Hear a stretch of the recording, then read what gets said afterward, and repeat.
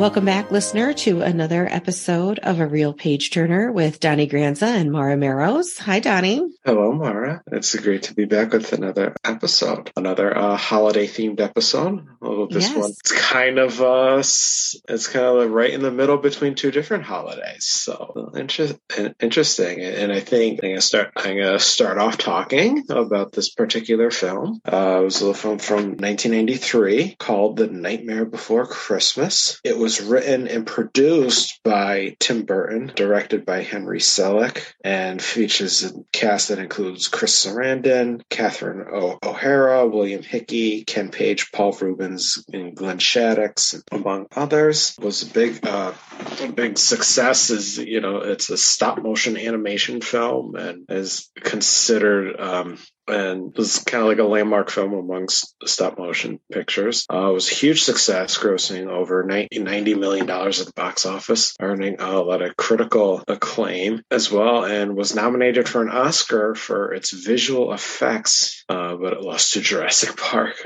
But kind of like even being nominated as like a stop motion film, for its visual effects to be nominated is, pretty notable there. So yeah, and a lot of people don't know is that this was based off of a poem and children's book. Pass on to you to give a little insight on that. Yeah, so The Nightmare Before Christmas is based off, Tim Burton actually wrote the poem, and then he has a picture book as well. And the picture book really closely follows the story of the movie. So it's really an interesting poem that Tim Burton wrote when he was a Disney animator, and it really very closely follows the book. And he did do the picture book, I believe, after the movie. So the picture book he kind of made as like a commemorative almost update to that after the movie. But the poem was before the movie, and he wrote that when he was a Disney animator, which is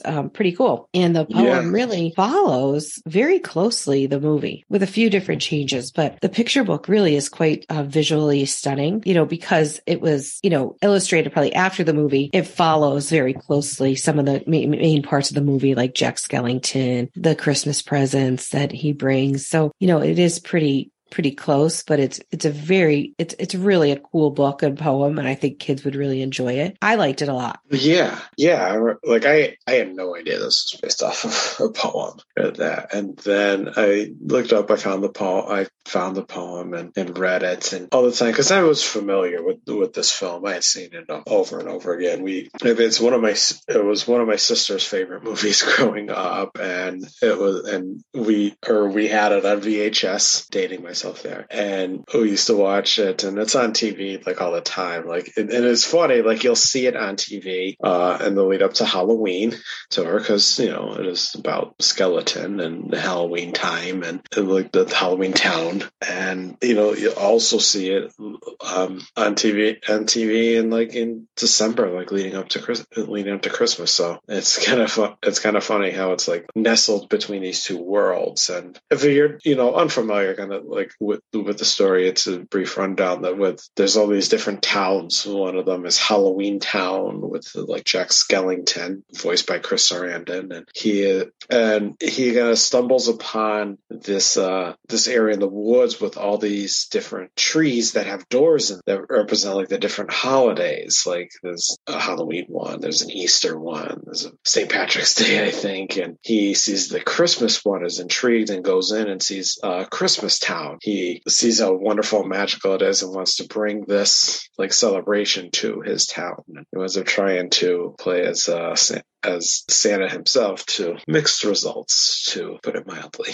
But yeah, it was the movie really did follow the poem pretty faithfully, because I remember thinking before I read it, I was like, oh, this is a poem, it's going to be like a little probably just the same basic idea, but then like much more expanded. But I'm reading the poem and seeing like what's unfolding, what Jack is doing, and all these different things, and it's like, oh yeah, it's like I remember that happens, and it's like, wow. Yeah, I mean, the one difference is that really I didn't realize the movie, so I had never seen this movie. It was not a movie that was ever really on my radar, but I didn't realize that it's kind of like a musical too. There's a lot of singing in it, which I didn't realize, but it was very good, but I had never seen this movie. And there was a part of me that really liked the poem a lot better in the picture book. And maybe it's just because this isn't the type of movie that I generally watch, but it was very good. And I liked the storyline. And, it is although it's a dark picture, I think me personally, when you're used to animation, you're used to vibrant colors and, there's a lot of color in them, where this one is really kind of more dark. But I think some of the things they did in it were really cool. Like when Jack was standing, I think it's the picture that's on the front of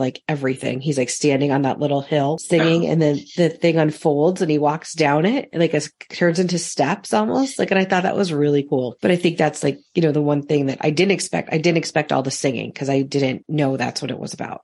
What it did. Yeah, it is, pretty much a musical.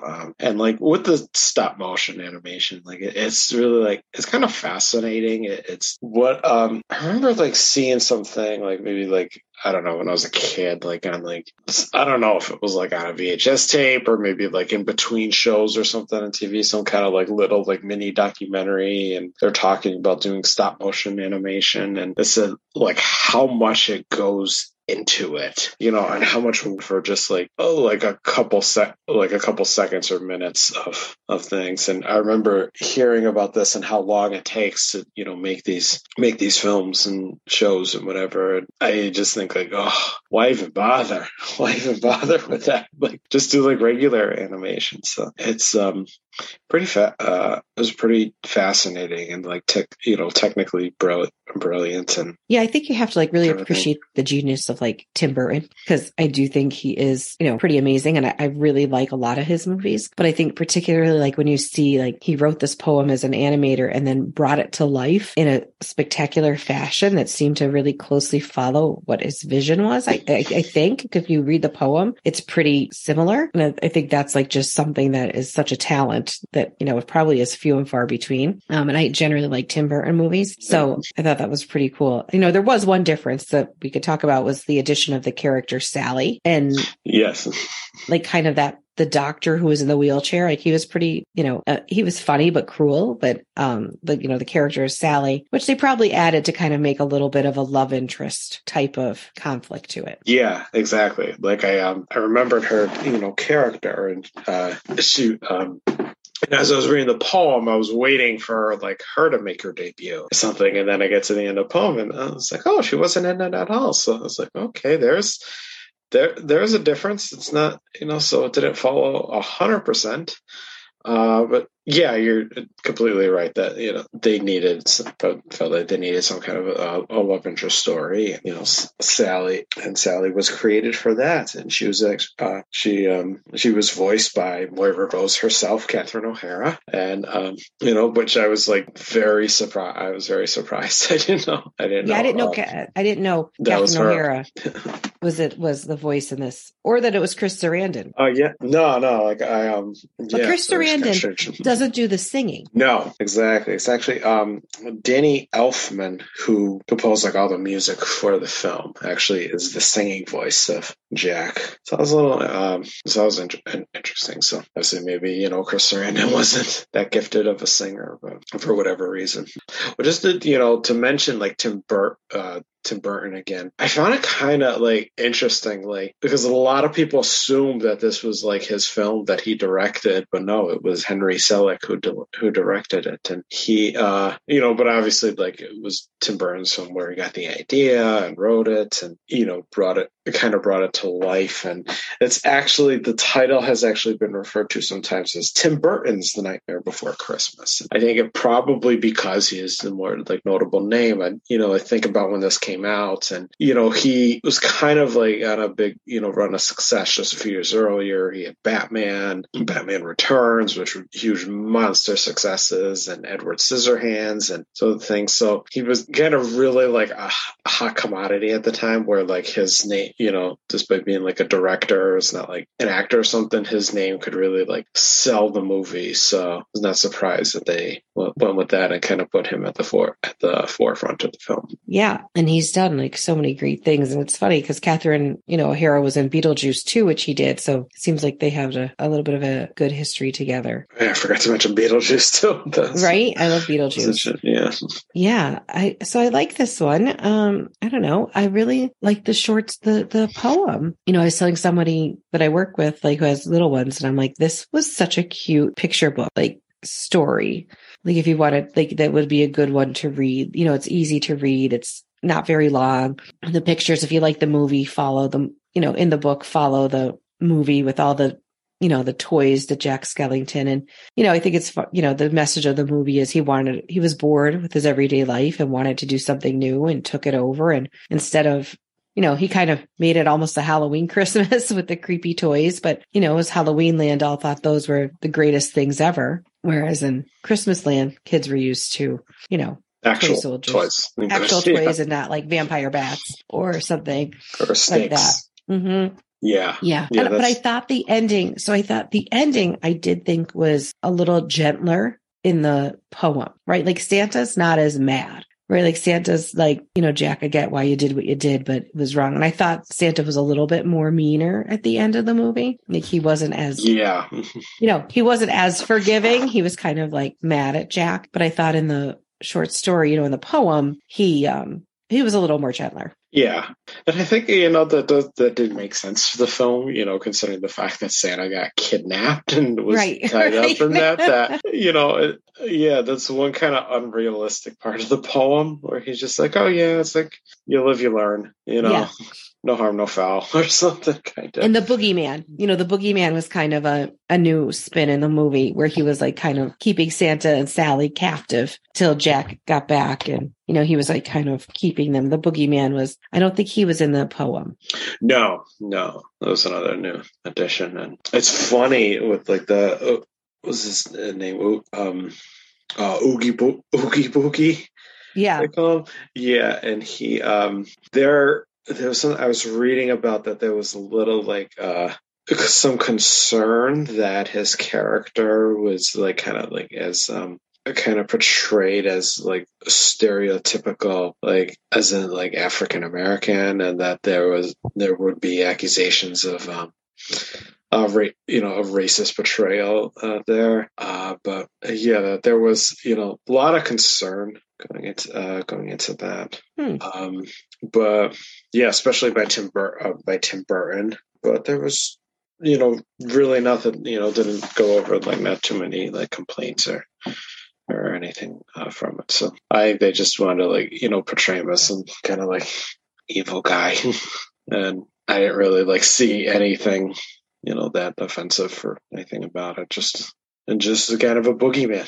Yeah, it didn't strike me as anything when I saw it. No, I didn't strike me that way, but I don't, no. That's my perception. Yeah. Anything else about this one? I know it's kind of a short one. The movie is only 77 minutes long, I think. The poem is relatively, short, few stanzas, a little bit longer, but not incredibly long, but the movie is, I think an appropriate length for a animated movie. Yeah. It's kind of strange. Like it is short. Like even amongst like movie standards, then even like with kids' movies, it does tend to be like roughly like an hour and a half or that. And this was a little shorter by like about 13 minutes. And it's funny, like whenever I see it on TV, the runtime is usually pretty short. Now, obviously, when they show movies on TV, they had commercials, so an hour and a half movie usually translates to about 2 hours of runtime. But I notice whenever it's on TV, it's like a little less. Like they'll have it in as like an hour and a half, hour and 45 minutes or something. Yeah, weird time slot. Yeah, so something I always notice is very, very short. Parents, if you gotta wrap some presents or something, stick it in for your kids, but don't, you may not be able to wrap all of the presents in the time frame, but right, something let's get a decent dent in. Good. Well, anything else you wanted to talk about? No, I know you touched on it before, but I didn't. I did really like the music. I think very like, and I was kind of surprised, like some of like the more like emotional songs, like kind of like ballad type songs it had in there that was a little more mature for a kids movie, but I think it worked. It really worked. Yeah. And I highly recommend the picture book. Stop at your library, grab it. Yeah. That's where I got mine. Yeah. Good. Well then, until next week, everyone, I hope you're watching your favorite holiday movies. And until then, keep reading. And keep watching.